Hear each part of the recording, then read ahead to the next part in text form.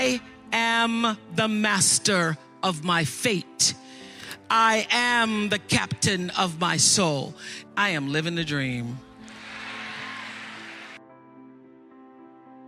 And I want you to live the dream, because I'm not living the dream because I'm special. I'm living the dream because I was obedient to the call of the dream.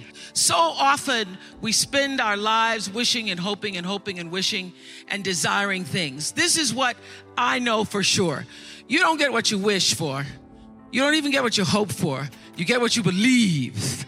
So what is it you believe and know to be God's dream for you? So I live in the dream. I'm living in the space of the dream. And dream's good. Dream's good.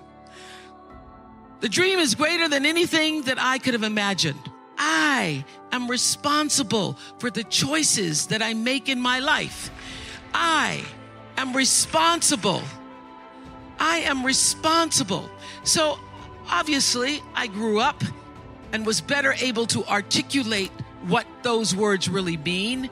And I discovered in physics class, the third law of motion in physics says, for every action, it's called Newton's law, and it says for every action, there is an equal and opposite reaction. So what does that mean?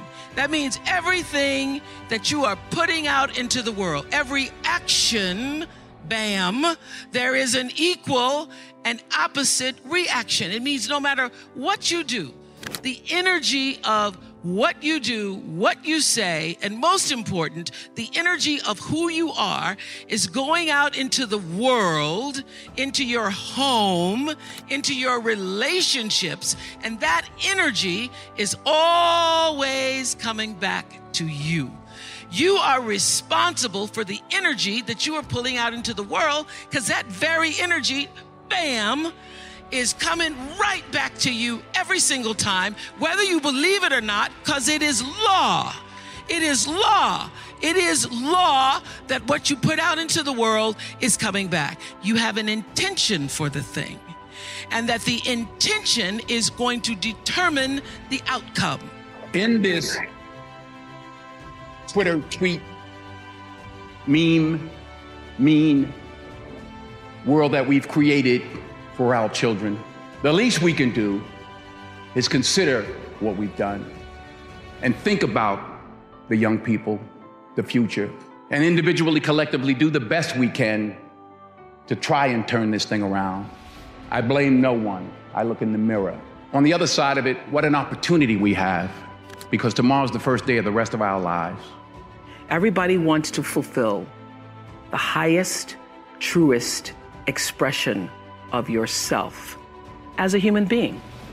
That's what you're looking for. The highest, truest expression of yourself as a human being.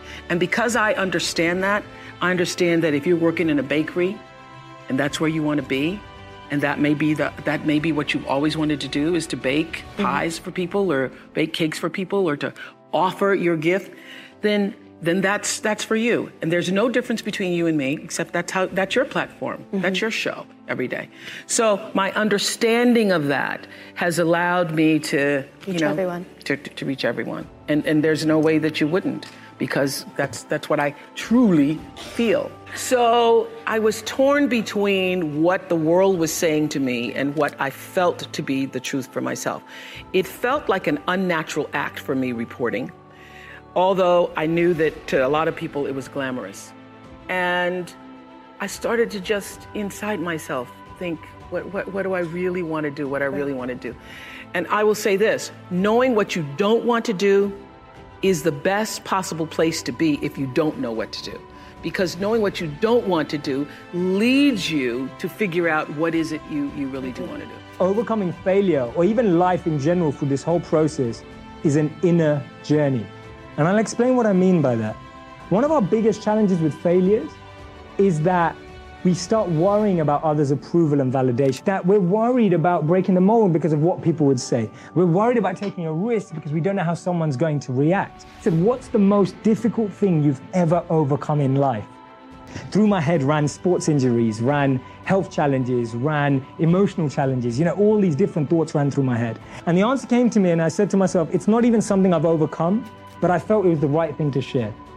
I said that one of the most important things, or one of the most difficult things that any of us can overcome, and I haven't overcome it, is living for the perception of others.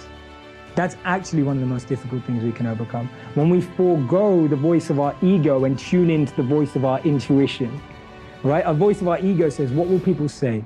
The voice of our ego says, is what if you don't make it? The voice of our ego says, this part will be safer. This path is better trodden on. And the voice of our intuition is saying, but you don't love that. You love this. This is your heart's calling. This is what's going to make you happy every day. If you can make this work, it will be phenomenal. And that's why I always remind myself, and I've been saying this to myself for years, when I've done jobs I didn't like, when I've done jobs that were okay, and I've done jobs that I always said to myself, I'd rather die trying to make a difference and not succeed than don't try at all. Because what's exciting is the journey of every day growing and becoming the person I think I need to be to attract the goal that I want. That's more exciting to me than even reaching that goal.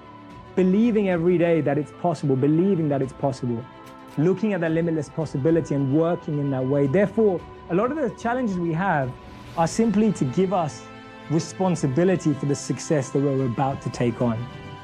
I hate plan B. And I tell you why. Because we have so many doubters.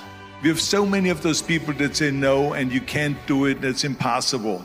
That is okay because we just turn off.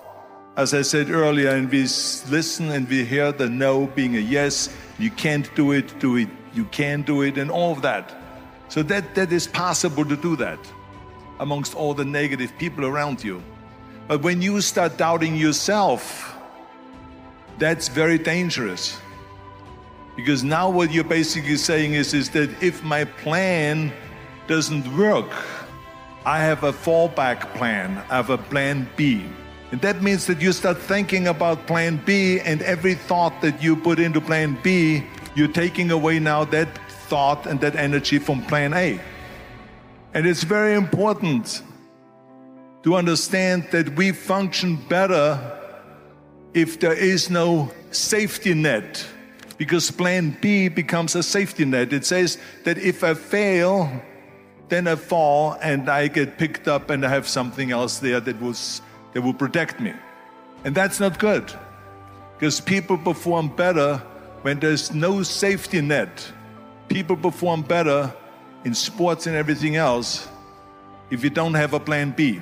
I'm telling you, I've never ever had a plan B. I made a full commitment that I'm gonna go and be a bodybuilding champion. I made a full commitment that I'm gonna be in America. I made a full commitment that I'm gonna get into show business and I'm going to be a leading man. No matter what it takes, I will do the work. I will do the work over and over and over until I get it. So to me, it is very dangerous to have a plan B, because you're cutting yourself off from the chance of really succeeding.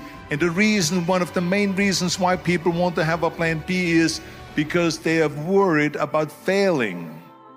What is if I fail, then I don't have anything else? Well, let me tell you something. Don't be afraid of failing, because there's nothing wrong with failing. You have to fail in order to climb that ladder. There's no one that doesn't fail.